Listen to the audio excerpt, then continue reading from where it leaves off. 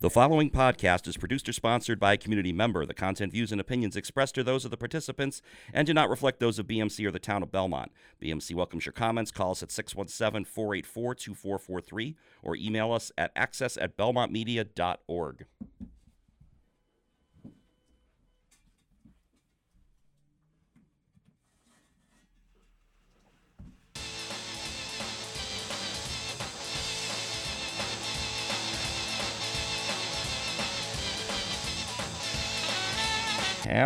Happy New Year, everyone, as I just totally dropped out of the music there. So much for the slow fade. We'll give you a slow fade. Here we go. Happy New Year. Welcome to another edition of the TOST Toddcast. We get 2019 off to a rollicking start here on the Belmont Media Podcast Network. You can find us online at belmontmedia.org/podcast and also at soundcloud.com by searching Belmont Media. You can listen to the Toddcast at your convenience by downloading the free SoundCloud app available on both iTunes and Google Play stores.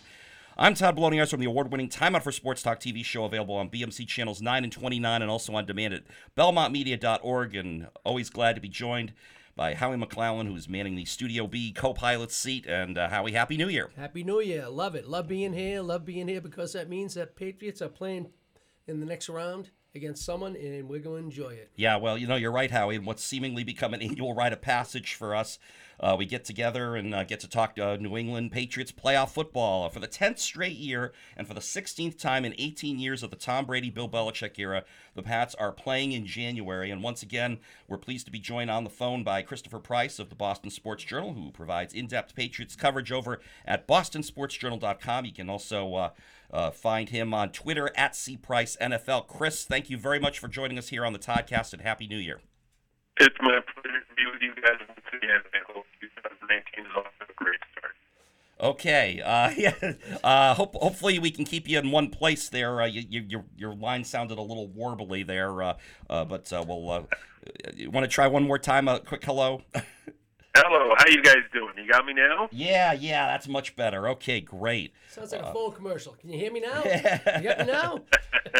Yeah, here we are, another Pats playoff push. Boy, I'm telling you, it's just incredible. This is the 9th straight season that the Pats have earned a bye and are hosting a divisional round playoff game in the cozy confines of Gillette Stadium, where this year they are a perfect 8-0, and they're the only NFL team this year that can say that about their record at home. But the reward for their success, unfortunately, is to face a Los Angeles Chargers team that is also a perfect 8-0 whenever they have boarded a plane to face an opponent. And Howie, you brought up the point, for over 41,000 miles they've traveled through the air this year. Yeah, isn't that amazing? I mean, they had to play all on the East Coast. They had playoff games. They had to go to London this year.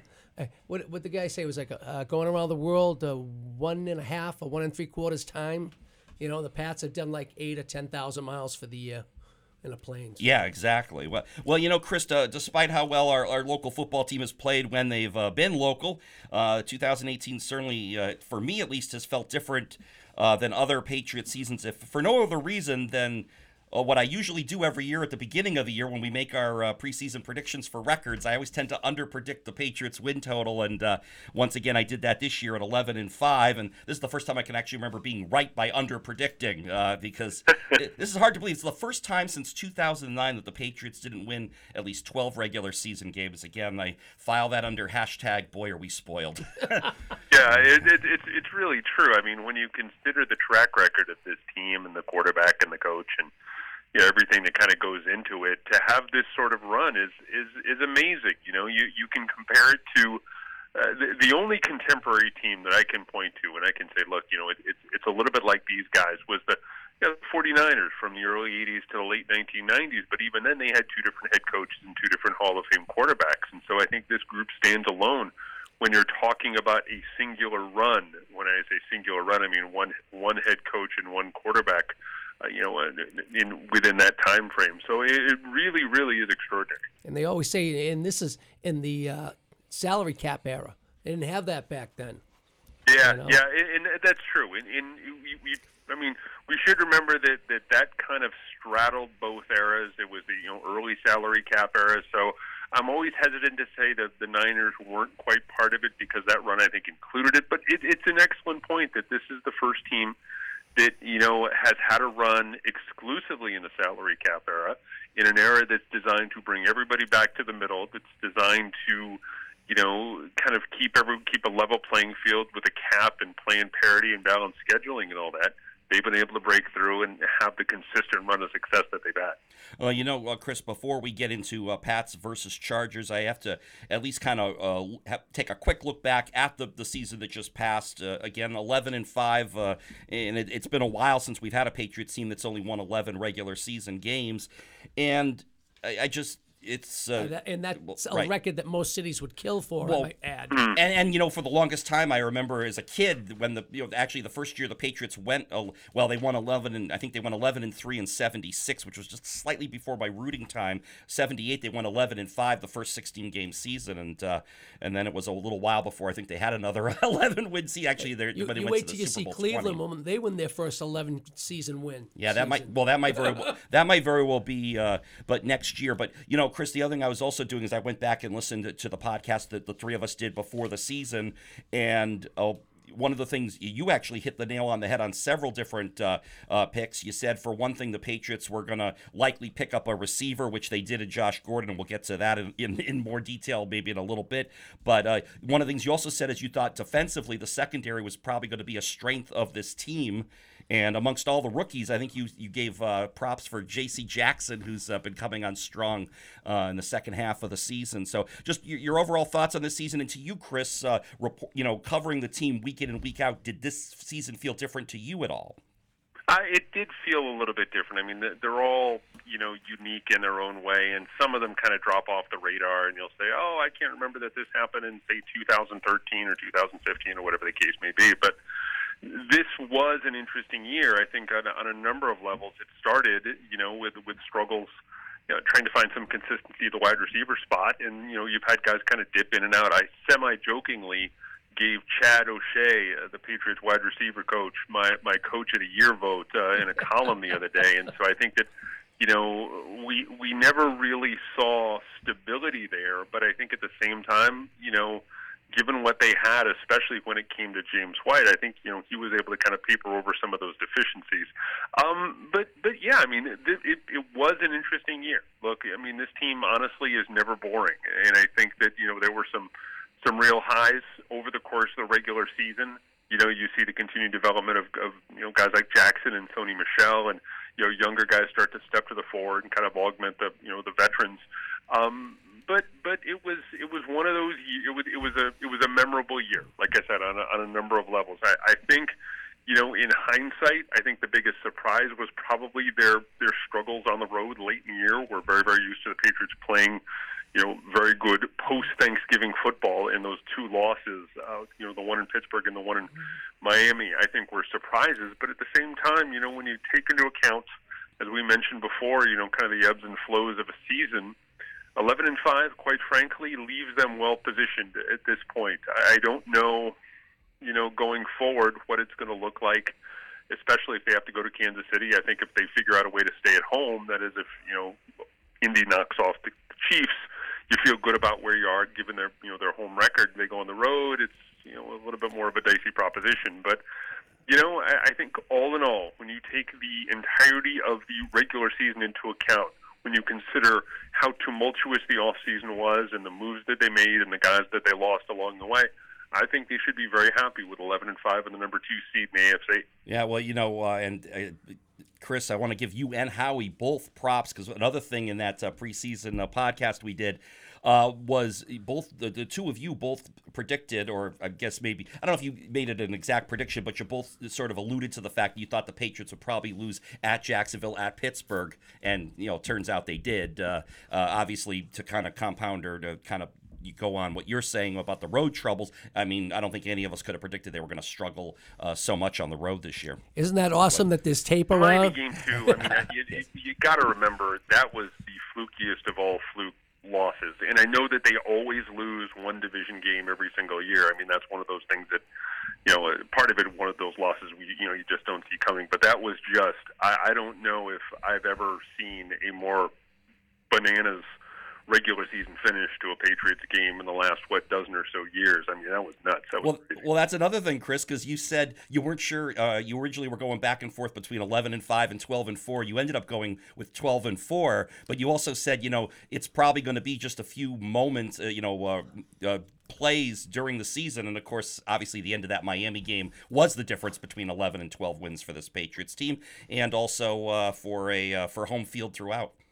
Mm-hmm. Yeah, and the thing is, too, I mean, that just shows that it's just, like we were saying before, I mean, it's moments, it's singular moments. It's 5, 6, 7 plays a season that can sometimes turn things for you like that. And if they had found a way to, bring down Kenyon Drake, they would have been 12-4. And honestly, too, you can point to the end of the Pittsburgh game. They could execute, at the end of the Pittsburgh game, you're looking at a team that's 13-3, and there's nothing to worry about in terms of home field going forward. But again, all things being equal, the bumps and bruises, the ebbs and flows of a season, you'd still take it. 11-5. I think that they're still on that short list of genuine Super Bowl contenders. I don't know if everyone who's playing this coming weekend can say that same thing, but I think that they have a real chance. Again, as long as they stay at home, as long as they figure out a way to stay at home, I like the chances a lot. It's funny that Miami play, as much as it, years from now, a lot of people will help you forget about it, but ESPN will find a way to make sure everyone keeps remembering it over and over and over again. Even if the families of Don Shula and Mercury Morris are going to help to push that narrative, in addition to highlights of Super Bowl 42 as well. I'll say this too. One more thing on that play. That, when we're in a press box, and you guys know this too, when you're in a press box, you're expected to. There's a certain etiquette that you're supposed to follow, and you're supposed to be very prim and proper, and you're supposed to have, a very, very grown-up level of decorum. As that play was developing, you heard more and more people in the press box go, "Oh my goodness, you got to be kidding!" Like the level in the press box was getting louder and louder, and just the level of disbelief when he crossed the goal line. My guess is that you would have had to bleep out, like if the press room had been mic'd, I probably would have had to bleep out a few things like "holy." Exactly, it would have been a PG-13 broadcast at that point, I think. Yeah, we're watching the game at my house. It's going on, and like I said, the level. I was like, "Oh no, oh no, oh no." Oh no! Yeah, and my wife's like in the other room. What? Right, I'm watching with you, Howie. And of course, I'm seeing the last line of defense is Rob Gronkowski. That was bleep. That's exactly how I felt. But you know what? Like you said, we're 11-5. We've advanced again to the playoffs. We're where we normally want to be, other than number 1 seed. But you know what? Hey, the Colts. Hopefully, never rooted for them before, but I'll be rooting for them this weekend. Yeah, some really actually before we get into Pats Chargers, Chris, wanted to get your quick thoughts on the wild card games this weekend, and maybe even some quick thoughts on the Colts Kansas City game. The thing that stood out for me the most was this past weekend, and I wrote about it today for Boston Sports Journal, was the fact that so many games turned on special teams. That you saw obviously the Bears and the Eagles, the missed field goal at the end, the double doink from Cody Parkey, but Sebastian Janikowski's injury at the end of the first half of the Seahawks-Cowboys game, that had a sizable impact on play calling down the stretch and what the Seahawks were going to do and how that game played out. The Ravens and the Chargers, a number of special teams plays, and the Chargers kicker converting on 4 field goals, and Desmond King with a great run back, and the Ravens deflecting a punt. So much of what goes on in the postseason, it's a razor-thin margin of, wins and losses. And I firmly believe that that's going to be the case for the Patriots going forward, that, we know how they match up offensively, defensively. We know the head coaching matchup and the tendencies, but these games are so close. And again, the Patriots, I'm saying the same thing if the Patriots move on, if they're able to get past the Chargers and end up playing the Chiefs or the Colts, whoever it may be, that special teams in the postseason has a way of all of a sudden becoming a lot more important. And I think that was the case on Wild Card Weekend, and I think we're going to see more of that going forward. Okay, you got to figure at this point in time, there's no tomorrow. If you don't win today, you're all done. So, so that makes every mistake and every missed throw, every fumble. Like I said, 3 times is important now because that could make a break. I felt so bad for that Chicago team, and they had a great season.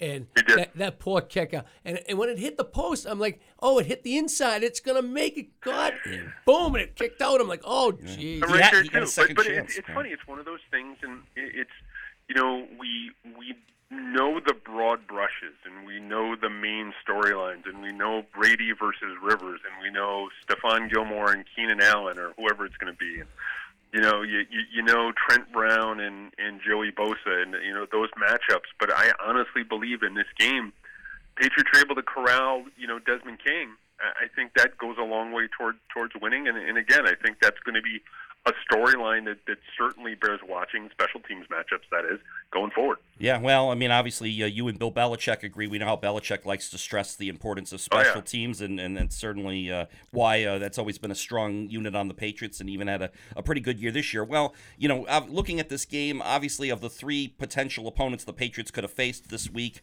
I think if we had ranked the three of them, I mean, the Chargers would have been the team, as far as degree of difficulty, we would have ranked third and last, that we would have least liked to have seen.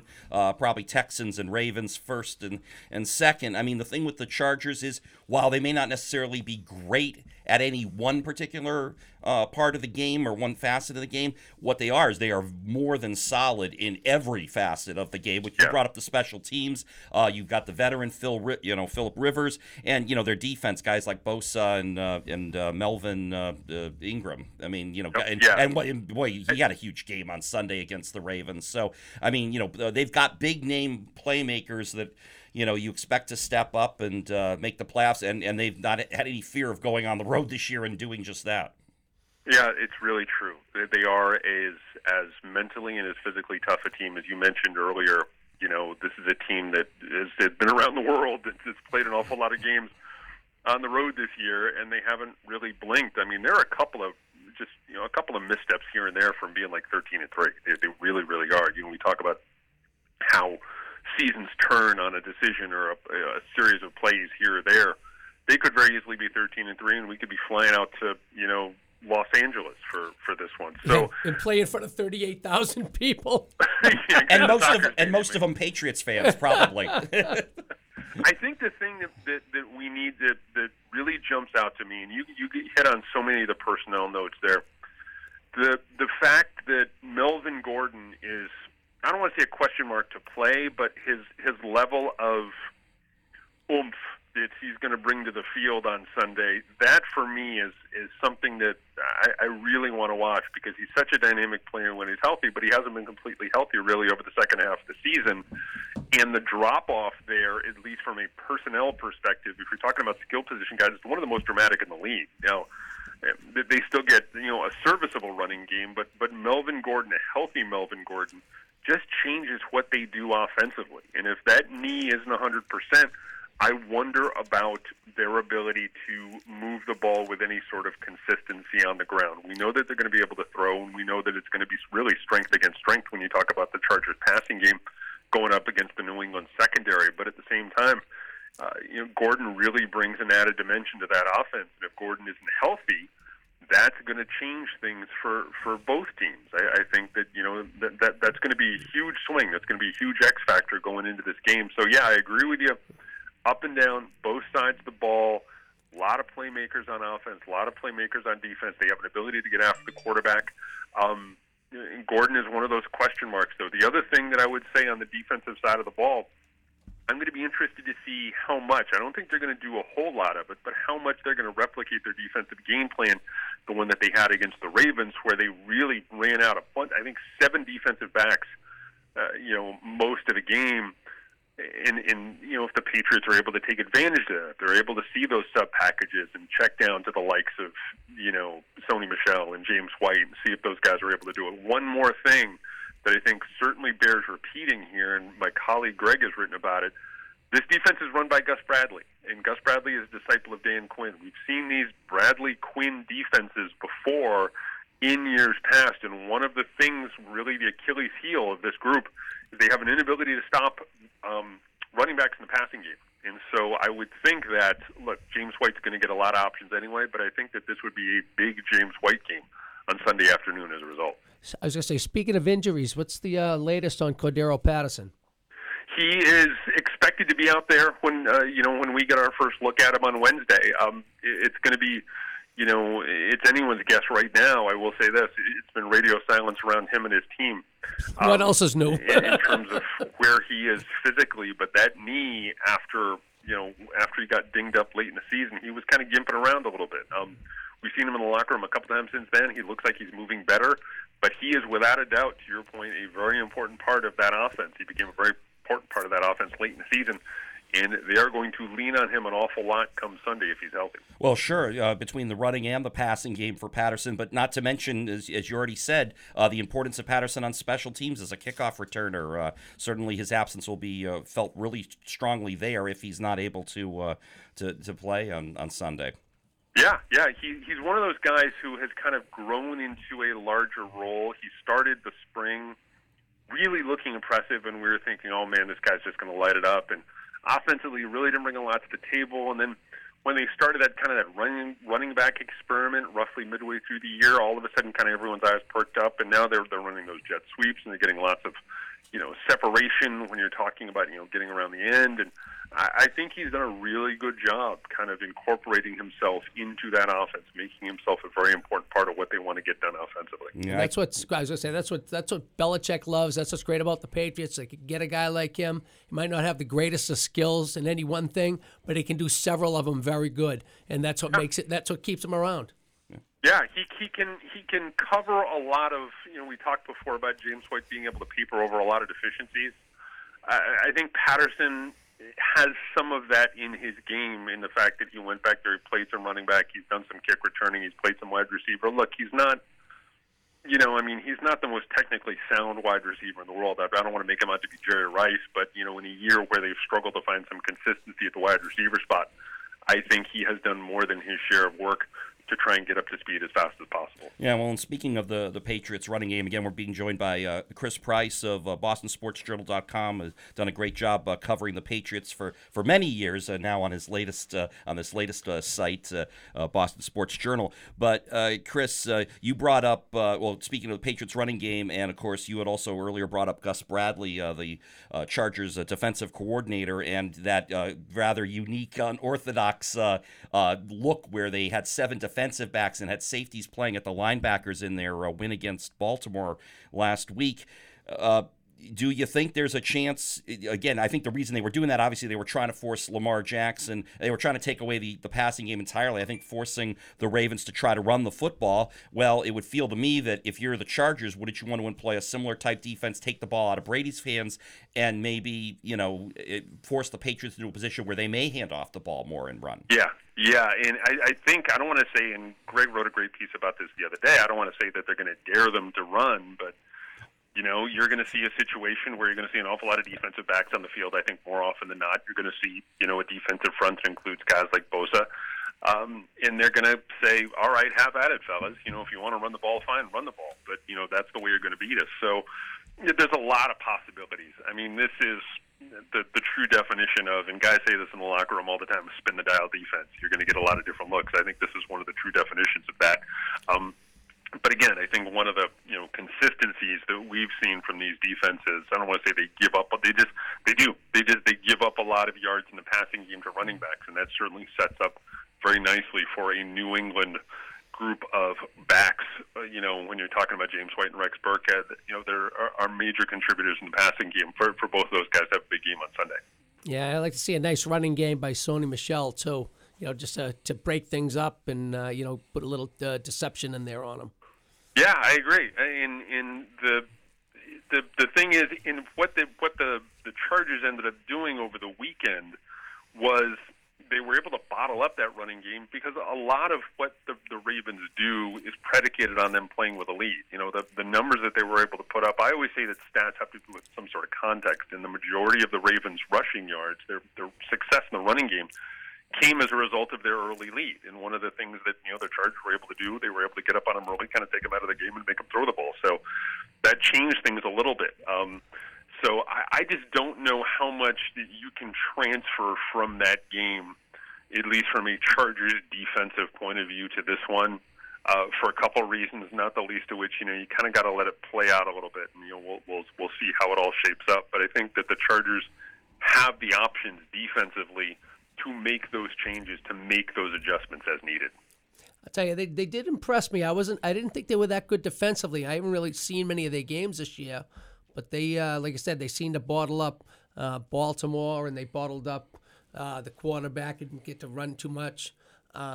Someone at work today was telling me, and I really didn't see this, but he was saying that what they were doing is they were crashing in on the guards and like pushing them into the backfield so that it was kind of disrupting things for Jackson in the backfield. Yeah, and a lot of that just goes back to, guys, to really good complementary football. I mean, the Ravens, the reason, and I'm not saying this was the only reason, but one of the reasons they were able to run the ball as successfully as they were, because they were really good at playing with a lead. Over the course of the second half of the season, you take them out of that situation, you force them to throw the ball in the second half, that's what you're going to get. And so, that's what I mean when I say I don't know how much is transferable, because the Ravens' offense was so unique and so dependent on playing with a lead that I don't know how much you can bring forward when you say, well, the Chargers are going to do the same thing defensively to the Patriots that they did to the Ravens. I think there are going to be some earmarks and there are going to be some similarities here and there, but I think this defense is versatile enough, the Chargers defense is versatile enough to give them a different look on Sunday than they gave the Ravens last Sunday. Yeah, sure. And, of course, with Lamar Jackson, I mean, I think he's got a very dynamic future ahead of him. There's a lot of things he can do, but certainly his passing skills are going to have to improve big time. And certainly that's, obviously it's a much different situation for the Chargers defense in facing Tom Brady, who, if he's behind 23-3, no sweat. I mean, he's had to do that before, and he'll certainly be back there passing. But, as we kind of change this around and flip things the other way, we talk about the offense and maybe with Tom Brady and the passing game itself. I have some concerns in the fact that, if I was, another thing that San Diego, I was good. One slip, there you go. The Chargers, I should have just called them the Chargers. Everybody yes, does I know. The Chargers. Well, it's obvious that, if you're Gus Bradley, one of the things you might want to think about doing is taking Julian Edelman out of this game, because otherwise, then you're saying to, hey, Brady, if you're going to beat us, you're going to have to throw to Gronk, and we all know how banged up Rob Gronkowski's been this year, or you're going to have to maybe go underneath to White or Burkhead, but, we'll just take that, death by 1,000 paper cuts if that's the way we want to go. I guess my question here, Chris, a long roundabout way of getting to it, but as I was looking back at last year's playoffs, Brady completed 89 passes last year, and 52 of them were to guys who were no longer here. Dion Lewis, Brandon Cooks, and particularly Danny Amendola, Danny Playoffs Amendola. Brady doesn't have as many of those safety valves other than, say, Edelman, who, of course, he didn't have last year. And as we know, Gronk's not 100%. These are some of the concerns I have. Like, what if the Chargers are able to somehow take Edelman out of the game or neutralize him? Then is it just going to be Brady dumping underneath to Burkhead and White all day? Is that the only answer? They're going to narrow. I mean, the last two regular season games, I think, were great for the New England offense because they were able to feature a lot of different guys in the passing game. I mean, that's when they expanded to Hogan and they expanded to Dorsett. My experience is that they are probably going to narrow their focus a little bit once the playoffs begin, once things kick off on Sunday. I think it's great that, you can offer a wide variety of targets, but as we've seen in the past, Brady will go after his guys. I think it's going to be, like I said before, I think it's going to be a heavy James White game. I think it's going to be the potential to be a heavy Rex Burkhead game. They're not going to take a lot of shots downfield. This is not what this offense is designed to do. This is an offense that's going to kind of, like you said, maybe, look at death by 1,000 paper cuts, and trying to kind of bleed the other team and take what's given you. But it's going to be fascinating to see the way it all kind of ends up playing out. I think that this has the potential to be a really compelling ball game. But I think the Patriots offense, again, I wouldn't look for a lot of deep shots. I wouldn't look for a lot of throws, downfield. This is going to be one of those intermediate games where Brady's going to be able to rely on the make you miss guys, and he's going to take a few chances downfield with the likes of Hogan and Dorsett. But I don't think that's going to be an overwhelming part of the offense. Let's look at the other side of this, too, Chris. The Patriots' defense against Phillip Rivers and the Chargers' offense. A couple different questions I want to ask here. I know Howie had asked about Cordero Patterson. I've got a kind of I don't know if it's an injury, more of an inactive update. Danny Shelton, who's been I guess they activated him the last week. It's been Adrian Claiborne, who's not been in there lately. My question is, well, first of all, I guess my first question would be, does it have to be between Shelton and Claiborne? Couldn't they both be potentially active? I know they do different things defensively, Shelton being more of a run stopper, Claiborne more of a pass rusher, but then kind of that leads into my next question about, can the Patriots get pressure on Phillip Rivers, because that's something that they've struggled to do all year, unless, of course, it's number 98 Trey Flowers, kind of disrupting quarterbacks' passing rhythms. But otherwise, Patriots are near the bottom of the league in sacks this year. Yeah, it is. It's going to be interesting to see. There's going to have to be someone who is going to step up, whether it's Dietrich Wise, whether it's, as you mentioned before, Claiborne. You're going to need to see someone give you a little bit of an infusion when it comes to the pass rush. Kyle Van Noy's been able to do it on occasion. We've seen a few random blitzes here and there from the likes of Jonathan Jones, but Patriots are going to have to figure out a way to get a little bit more pressure consistently on Rivers than they have over the course of the year. The interesting thing is they've done well with pressure, but they just haven't been able to get home as successfully as they have, they maybe have hoped to be, over the course of the 2018 season. The difference between Wise and Claiborne, I do think it's one of the either-or situations. Claiborne struggled to set the edge. I think if, the Patriots had ended up playing Baltimore, I think, Claiborne would have sat, because he has had issues in that area when it comes to setting the edge over the course of the season. We might have seen more Shelton. Shelton's in there because, the Patriots' defensive tackles need a little depth. And I think that was one of the areas where they struggled a little bit. When you look back toward the end of the year, I don't think it's the only reason, but I don't think it was completely coincidental that they struggled to stop the run late in the season when Shelton was out. So there's a couple of different things that have to kind of go into it. I think it's going to be interesting to see how it plays out over the course of the week, what they decide to end up doing come Sunday afternoon. Maybe it'll be Uncle Albert that'll bring him on to victory. Special teams maven, Albert McClellan, he's talking about. Albert McClellan. There you go, Albert McClellan. Albert McClellan's been a special team stud, man. That's my uncle, Uncle Albert.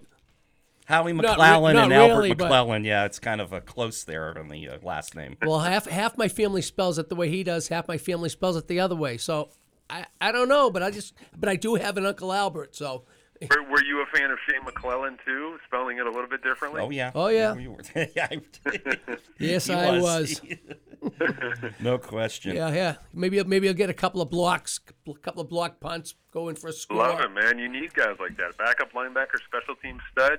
It's no coincidence. Patriots snapped him up when he was when he became available.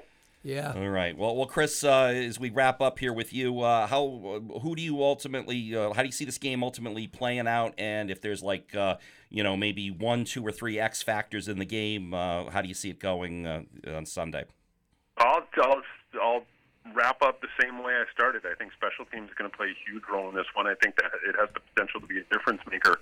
I'm not talking about a big run back or something, but a punt block, a big play on special teams by New England. I think that has a chance to be a separator when you're talking about this thing. I think Phillip Rivers has the potential to scare the hell out of just about everyone in this thing, but I think New England ends up winning by a touchdown or less and advancing to the AFC Championship game. So, look, it's going to be fun to watch. It really will be, because the Chargers are an incredibly compelling team, and the Patriots being at home in January, they're always a fun watch. But I think New England is going to have just a little bit more in the tank when this thing wraps up. I was going to say, get ready for another AFC Championship game, basically. And you said special teams, so again, I'll go back to Uncle Albert. Yeah. And I heard the news on the way before I came down today, and they're saying it's going to be cold in the 20s in Foxborough exactly. Sunday. With so, snow too. With a chance of snow, we all know how Brady performs in the cold and in the snow. By the way, in the Brady Belichick era, Pats are 11-1 at Gillette, or at home, I should say, in the divisional round of the playoffs. This is technically, this has been their round, although one of the odd things, this is one of the few years, it's only the 6th time in all these years that the Patriots are going to be playing the divisional playoff game on a Sunday. Typically they get the Saturday draw. Which is strange, isn't it? It's usually, in my experience, it's like every Saturday night. that's the Right. tough game. But I guess the Rams are a little bit more compelling this year. Well, that, and then the other thing that kind of worries me is I have memories of some, Sunday afternoon Patriot home playoff games that in the Brady Belichick era that aren't that good. 09, the wild card game to the Ravens. Ray Rice on the first play from scrimmage runs 80 yards. Then there was the Rex Ryan when the Pats were the number 1 seed at 14-2. Oh, yeah. And the Jets stunned them on divisional weekend. That was another Sunday game. So. Yeah, and didn't I hear too that if they get to the AFC Championship, that's going to be the late game that Sunday? That will be the late game. Look, no one On ever the East cries Coast. to sports writer, but I keep my fingers crossed every year that AFC Championship game is the early one, because a 6:30 start, that you're not getting out of there till like midnight, 1, 2 o'clock in the morning, and it might as well be like a Monday Night Football kickoff. Or like the Super Bowl 2 weeks later. The only difference is you don't have a half-hour halftime show. Exactly. So Right. we'll see. Again, nobody sheds any tears for the sports writer, so we'll continue to soldier on and do our job. And so kind of going back to what you'd said kind of at the top of our discussion, you think that what do you think of the Colts Chiefs? You think the Patriots will get a chance to host the AFC Championship game under your prediction? I'm gonna hold off on making a final prediction. I'll just say this: in our house, just from a logistical perspective, it's a lot easier when the Patriots are home for the AFC Championship game, and so my wife and son are big Colts fans this weekend. I'll just say that. That'll be 2 weeks in a row. We've all been big Colts fans. I was going to say, yeah, we're all pulling for the Colts all of a sudden. I can't believe I'm saying that, given the history there between those two teams, and what might have been Josh McDaniels, who could have been the Colts head coach, and now it looks like as of today, he says he's staying put for the time being, and I guess we've got more Josh McDaniels in the Patriots' future. Yes, exactly. Good or bad, I think, and I looked at this today. Basically, he's tied himself to the quarterback. I wonder if there's going to be a ripple effect from Brady saying that, look, he wants to play in 2018. McDaniels is coming back in 2019. I wonder if Rob Gronkowski, who has been strangely non-committal about 2019, sees those guys coming back and says, all right, let's get the band back together at least for one more year. Yeah. Hey, time will tell. Time will tell. Sure. All right, Chris. Well, listen, we appreciate the time you were able to spend with us here tonight. Let's hope we can do this again in a week. I'd like to do it again next week. Good. Sounds good, guys. Take care, and we'll talk soon. Okay, right, thank thanks you a so lot, much. Chris. Have a good night. Yep. All right. Bye-bye. Again, that's Chris Price from the Boston Sports Journal. You can follow him. His Twitter handle is at @CPriceNFL, and the Twitter handle for Boston Sports Journal is at Boston Sports BSJ. Saying it's really easy, or you can because get the app. As I was sitting here and he was talking, I downloaded the app right here. It took me seconds. There you go. Exactly. Right. Very really easy. Very easy to do. And yes, I know he mentioned his boss Greg. That'd be Greg Bedard, who also does a lot of football writing on the site. Would love to have you subscribe to Boston Sports Journal. They've got some talented writers. Obviously, Chris Price and Greg Bedard, years of covering the Patriots, a lot of experience there. And then they got Sean McAdam on the Red Sox, and some good stuff definitely. That was a good. That was a good get. Well, anyway, Howie, we're going to kind of continue along here, I guess, with a little bit more discussion on the game Sunday, and in fact, you might want to put your headphones back on, Howie. This one's in honor of this Sunday's game. May have to wait for the lyrics to start.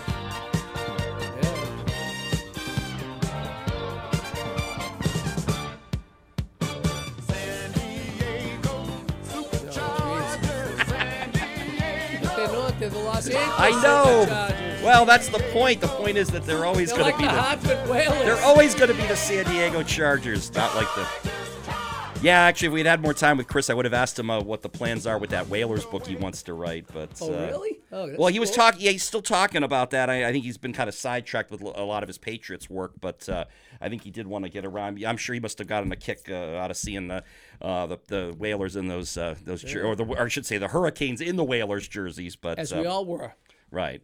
Well, see, the point of that song, Howie, is just the fact that, obviously we all keep calling them the San Diego Chargers. And just like I always called them the Oakland Raiders. I never got to call them Los Angeles Raiders. Well, and that worked out well because they eventually went back. I mean, exactly.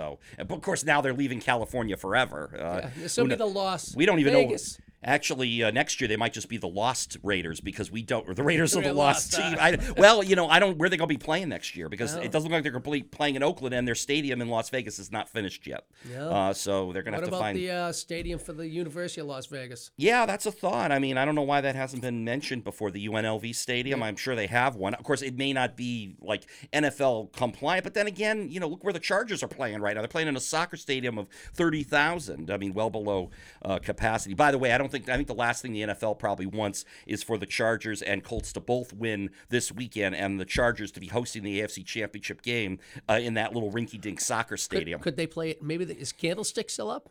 I don't think so. Someone else was asking me. Play a Candlestick like the old days. I thought they knocked. 49ers did. As far as I know, I think Candlestick got knocked down. I don't know, but yeah, it's just. But, boy, and, a couple other things we didn't really get into with Chris, but some other intangibles here. It's kind of amazing when you think about it. Brady and Rivers, this is it's going to be the third time that they faced each other in the playoffs, Patriots winning both of those, but you got to go back 11 and 12 years ago. It's amazing that these two quarterbacks. Been a long time, yeah. Right, I mean. It seemed at one point, too, it seemed like we were playing the Chargers every year because it was always with Daniel Thompson, the incident at the right. That was the 06 division. That was the 06 divisional playoff game. I mean, so it seemed like we played them all the time, and now, like I said, seems like we haven't seen them forever. No, well, right. At least not in the playoffs anyway. But it is amazing when you think about it. Brady and Rivers, meeting. You got these two veteran quarterbacks, and now they're playing each other in the playoffs 11 years after their last playoff game, head to head. By the way, head to head, these two, it's all Brady, 7-0, perfect 7-0 record. That includes the two playoff games, as we mentioned, 06 and 07, the 06 divisional playoff game. By the way, last Patriots road playoff game, 2006 divisional playoff in San Diego. Yeah. So they're not going to duplicate that, obviously. They can't go back and win in San Diego again. But Candlestick has been destroyed. It has. I thought it was. Yeah. 2015 said Candlestick was finally demolished. Right. Yeah, that kind of makes sense. I mean, I think, that's very valuable property. I think they want to put up some luxury apartments or something on it, I'm sure. But maybe they could play at Kaiser Stadium. I don't think. See, I think that was long demolished. No, it's very small now. Oh, you mean like the Chargers stadium? Like even smaller. Oh, like what? Like maybe 1,000? Like maybe 5,000 to 10,000 or something. Oh yeah. See, I don't think that's not an option either for sure. Wow, I don't know. Well, the only thing I can think of is maybe the 49ers will let them borrow Santa Clara for a season if they know it's just like a 1-year thing. What about the Oakland Coliseum? Well, that's what we're talking about. They can't. That's where they play. Well, that's what they're playing. No, but I think their lease runs out. Now, technically, the stadium is still going to be there because the Oakland A's are playing for another year. It had something to do with, they said, I guess the city of Oakland was going to take them to court for all the money they were going to lose, all the jobs for people that worked around there, all the revenue and income, because they were taking off. And the Raiders said to him, if you take us to court, we will not play next year in your stadium. Yeah. Well, City of Oakland took him to court. So now it's like, all right, I drew the red line in the sand, so I can't cross it. Right. And that's the way it went. That's how, and of course, with Davis, he's not going to. And if you didn't already have two teams playing in Los Angeles, perhaps the Davis family very familiar with trucking back down to L.A., where there's still a lot of Raider fans, by the way. How about where San Diego played last year? Qualcomm in San Diego? Why not?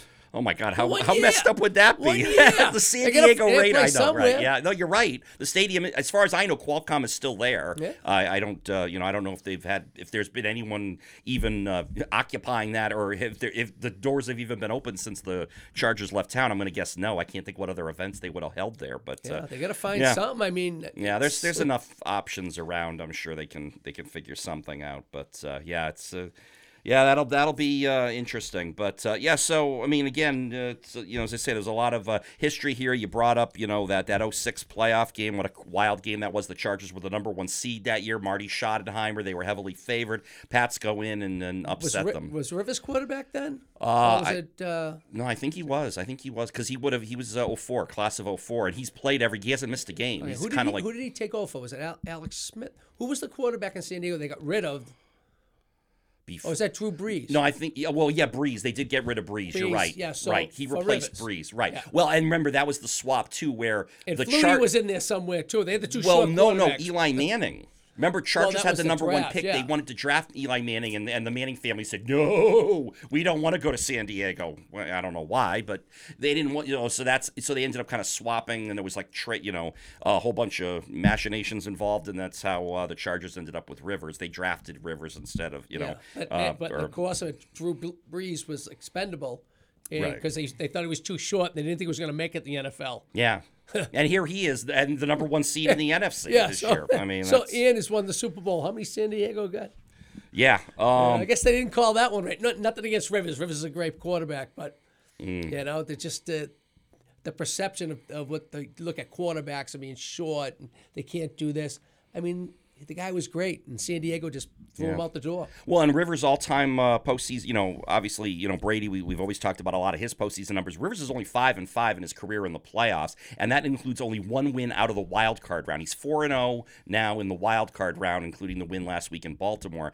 One win in the divisional playoff round, and then that's Who it. was that against? Well, it was the year that they went to the AFC Championship game in 2007 against the Patriots. I honestly don't remember who they would have beat that year to get there, but yeah, and then of course that game in Foxborough, that was the the Patriots won 21-12. That would be their 18th and sadly their final win of that 2007 season. We did not know it at the time, but it was a game also where the Patriots had to struggle to win that game, and that was also the game Rivers himself was playing on a torn MCL or ACL, and he kind of gutted it out. And Tomlinson, who also had a similar injury, would not. He didn't play at all, and Rivers kind of showed what a tough guy he is. But I get a lot of respect for him. He's quiet. He does his thing. He doesn't make a lot of noise. He just plays football, and he plays it hard. He plays it right. He does it the right way. Not surprisingly, too, this is going to set a record. Brady and Rivers combined ages, 78 years and like 190-something days. Combined ages of the two starting quarterbacks. Rivers is 37. I mean, this might be his last. So you're telling me the game's being sponsored by AARP? Yeah, among others, right? And Geritol and all the other jokes you can insert in there, but. Yeah, what are your thoughts? I mean, I'm kind of with Chris Price a little bit that I think it's going to be a close game. I think the Patriots are going to grind it out as they've kind of done all year, but it's not going to be. I don't think it's going to be pretty. Yeah, and for them to win, especially that way, they're going to have to stay away from the stupid penalties, the offsides, the stupid late hits. I mean, the silly things that they can't afford now. I mean, they did a lot of that during the season. They get away with it because it was a next week. Right. Might not be a next week. And if the game's going to be that close, that tight, and that grinded out, those are the things that'll make or break the end. Yeah, score. I mean, I think the team that makes the fewer mistakes is probably going to win this game. I mean, you just look on paper, it feels like the Chargers might be a little bit better. I mean, they've got some big playmakers, but whether Melvin Gordon is going to be able to be much of a factor in this game because he's banged up. I mean, let's face it, everyone's banged up this time of year. But I mean, I guess if I was looking at this from the Chargers' point of view, I would definitely try to take Edelman out of the game and force Brady to have to throw it to anyone else other than him. I mean, because I think ultimately, whenever there's going to be a third down situation for the Patriots, yes, I think perhaps James White will become the beneficiary of those Brady throws on those key third down plays, but I think a lot of times we all know Brady's going to be looking for number 11. Yeah, but I'm thinking that they're going to have like big games from like a Dorsett, from Patterson, from a Hollister. I mean, just someone. Actually, Hollister just went on IR. Okay, he's not playing. He's done for the year. All right. So I just heard that coming over here. Dwayne Allen. Okay, I mean? Yes. They need it from somebody that Yeah. they're not going to expect, because, like I said, they're going to take out certain people. Again, maybe Gronk can dig down deep and not be, as they said, running with a piano on his back. Yeah. Hopefully, a couple of weeks off. You don't know. The thing that bothers me about San Diego that I watched this week, they're always going to be San Diego. It doesn't matter. And they're always going to be the Oakland Raiders, not the Los Angeles. No. But they showed a lot of speed, and that concerns me because the Pats are old in the tooth, and they seem to not be able to catch up. So what they can do is, right? I stopped it. I'm sorry. I just couldn't resist when you threw it. Sorry, you already did it twice too. I just don't have controls to I know. To blow you're right. Up. You're right. You're right. But they have a lot of speed, and that speed bothers me. And I just hope that we don't get outrun. Yeah, right. And then even from the passing side of things, I mean, Keenan Allen. Keenan Allen had a big year, almost 1,200 yards in receptions. Mike Williams, the former USC kid. No, I'm sorry, this is the Clemson Mike Williams. Sorry, it's the former Clemson receiver. But both those guys are like 6'3", 6'4". I know Gilmore will probably be on Keenan Allen, but Mike Williams, you're talking about maybe Jason McCourty matched up on him. And I know Jason McCourty played pretty well down the stretch, but still. Well, that's where they're going to need a good pass rush so that Yeah. the defense doesn't expose that bad. And they're going to have to figure out some schemes where they're going to have to do some doubles, but they're going to have to cover it up and not let it be known what they're going to do. They have to. It's got to be a surprise. They can't just go out there and set up in a normal way. They have to make it look like it's something else. Disguise the coverage, Yeah. of course. Well, I mean, and Belichick and Brian Flores. I mean, they've been doing that. That's probably why Flores has been getting some of these phone calls for interviews and. What do you think and about whatnot. going fast paced and no huddle? I actually think it's not a bad idea. I mean, because maybe you kind of tire out the Chargers a little bit. I mean, the whole Or confuse them. or confuse them, right? Well, I think you can confuse them and tire them out. It might work both ways. Maybe they can't substitute the way they want to, and they're going to be forced to play the same 11 guys all the way through. And then maybe you take advantage of some mismatches on the field. Someone, you've got a size advantage or just some speed advantage maybe at a spot, and then Brady finds that. I mean, yeah, I think it. I don't know. I just get the feeling they're not going to do that very much. They might try it early, but I can't see, Brady and again, it just feels like a lot of these guys on offense. We're getting too old. We used to do it all the time. I know. We used to do it all the time. I know. But we don't now. Well, and then again, if you go back to the whole Brady is hurt, he's got some kind of an injury that he's playing through. Everybody's hurt. Like I said, well, everyone's right. hurt this time of year. But that's also maybe part of the reason they might limit them as far as being able to I'm go. not asking no them to huddle. run the ball. I'm just asking them to hike it faster. Yeah, no, I get it. I mean, I wouldn't mind that. The other thing that might possibly, with Rivers is, if the Patriots had to face either Houston or the Ravens, obviously those are more mobile, younger quarterbacks who, obviously it might have been harder for the Patriots to generate any kind of a pass rush because either Deshaun Watson or Lamar Jackson are able to, be able to elude pressure.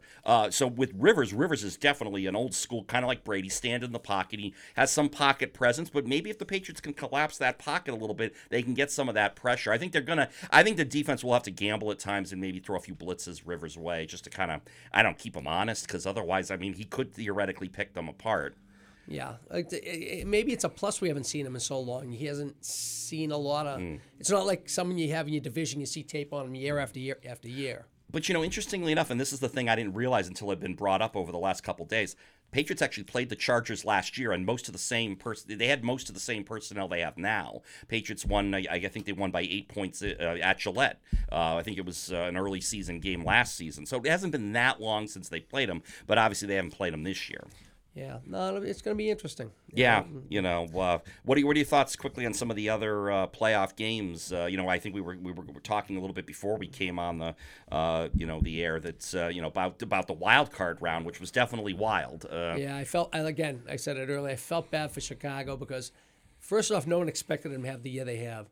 They have a great year. The defense, Trubisky, the rookie, pure second rookie. year, isn't he? Oh, is he a second year? Was he there last year? Yeah, he was there last year. Oh, okay, all right. But they just play over their heads. They get Mac from Oakland, right? Big difference, and to miss it, and it's almost like it was like a slow torture death, with the field goals hitting the post, and then that last one that hit, but it hit the inside, and it's like, oh, it's no, and then it hits the cross. When's the last time you saw a football hit the crossbar after it hit the uprights? The double doink, as it was called. Yeah. Well, if anyone could have done it, remember this is a guy who had already hit the post 5 times this year, including 4 times in a Someone single should tell game. him that's not what he's aiming for. I know. Imagine if you could get like bonus points for that. I mean, how hard that is. Yeah, that's a 4-point field goal instead of 3 because you hit it. Oh my. No, okay. Now here's something I like. Right now in baseball, right? Yeah. If you hit the ball and it hits the foul pole, it's considered a fair ball, right? And it's a home run. Yeah. Okay, so maybe football should be the same way. If it hits the goal post, it's considered a field goal. and you should actually get an extra point because you hit the post. I'm sure Cody Parkey wishes so. He would You love know, to why have not? baseball foul pole rules at this point. Well, it looks a lot like a foul pole, doesn't it? Yeah. It's long, it's yellow, it's you know. You hit it in baseball, it's considered a Yeah. good hit. Yeah, I know. Well, it's well, you know, he probably should have been glad that if there was an arena goalposts, I mean, he would have missed it wide by several feet. You know, they have those really narrow ones that are like the width of the hash marks or something. But Yeah, but I don't think you're kicking from that far away. no, but boy, yeah, that you know, again, he hit the post 6 times this year, and then for that one and actually once it hits the post, it comes back down, hits that crossbar, and of course it could have gone either way. It could have hit the crossbar and bounced in which it would have counted. I thought at first it was gonna because I could see it hit the inside of the pole. Yeah. And usually when it hits the inside of the pole, Right. it deflects in. Right. So when I saw it drop, and it's like, wait a minute, that didn't go in. And then in the end, that Eagles guy apparently got his fingertips on it, which maybe that proved to be just enough of the difference why it ended up double doinking. Maybe otherwise, if he doesn't get it at all, maybe it's a clean kick. Of course, you know, the other thing that happened is, you know, Doug Peterson of the Eagles calls that timeout right after, and you know, first of all, if you're a kicker and you hit the timeout, I know there's always that fear. Don't kick the ball. Right, I know. The fear is probably, I know what they're going to say. Well, if I don't do my follow through there, if I stop short, I'm going to like pull something, and I can't do that. But, you know, every time they kick it through when they get the timeout and then they come back after the timeout, it just never. And then, of course, they had already put up the graphic where they had said, this guy's hit the post 5 times this year. I said, oh, that's it. The end. But no, I said the same thing. He should have kicked in the air, kicked in front of the ball. I would never want to kick that ball, make it good, because if you miss the next one, that's all they're going to say is, it worked, it worked, it worked. I mean, that's what they're supposed to do, kick the ball through the thing. I don't know how much that really ices people, but it just gives them the opportunity to say it did because you hit the first one and you missed the second one. Meanwhile, the magic of Nick Foles continues. He gets. Maybe they should get rid of Wentz. Maybe they should just keep Foles. It's making you wonder, doesn't it? Yeah, I mean, you know, and you got to give him credit. Obviously, the Eagles advanced because of the double doink, but you know, Foles gave him the lead in the final minute with that clutch touchdown. Peterson's got to have credit because if he doesn't change the way the offense runs, see, if they change it completely, Wentz doesn't run this RPO that they talk about. Right, yeah, right? that's true. But as soon as he goes the other way, but as soon as he's out, Peterson will put in a whole different new offense, right? With whole new players, new receiver, whole different game Philly plan special. on the fly. Yeah. Right? Yeah. So that's a credit to him because a lot of coaches can't and won't do that. Yeah, no, you're right. It is a credit to him, absolutely. I mean, do you think they have a shot at in New Orleans this week? I mean, New Orleans is. I think they've lost once at home this year, but they are. Everyone says how tough it is to win at the Superdome. I would say no. New Orleans should kill him, but you know, I've been rooting against Philly for 2 years now, and they keep shutting me up. So I don't know. Yeah. Well, the one pick you did get right last week, you know, of all the home teams, I honestly thought of all the home teams that would win, I thought Dallas would be the least likely to do so. And, you know, to their credit, I mean, How about them Cowboys? Well, they played well. Well, you know, an interesting bond here if we're going to compare Philly and Dallas. Both teams picked up wide receivers at the trade deadline, and they've both been playing well. So did the Patriots. Yeah, I know. Well, I was just about to bring that back. Yeah, the Patriots picked up someone too, but he's not there for the playoffs, and that's.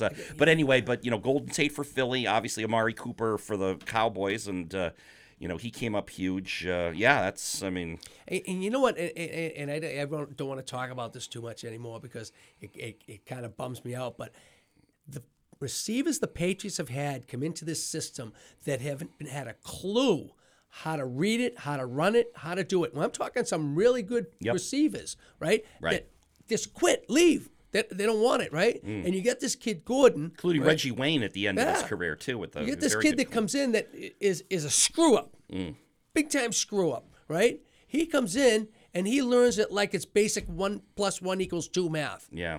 And that's what's so sad about this because he can do that with his brain, but he can't just make his brain say, "Don't take that." But he can take an offense that no one seems to be able to master other than in years, and he does it in weeks. The only thing I would say to your point, though, Howie, is I think they might have dumbed down the playbook. I mean, I don't think they opened up the entire playbook and ran Gordon through everything. I think they took advantage of the fact he's got just freakish athletic ability, and they were able to, you know, Brady was able to put the ball up in some spaces where if you threw it to any other receiver, it would have been over their head. But there were timing passes and there were Yeah, slants and there were cuts. And you know, Brady, you're supposed to be on the third hash mark in 3 seconds, and you're not. He'll stop throwing to you.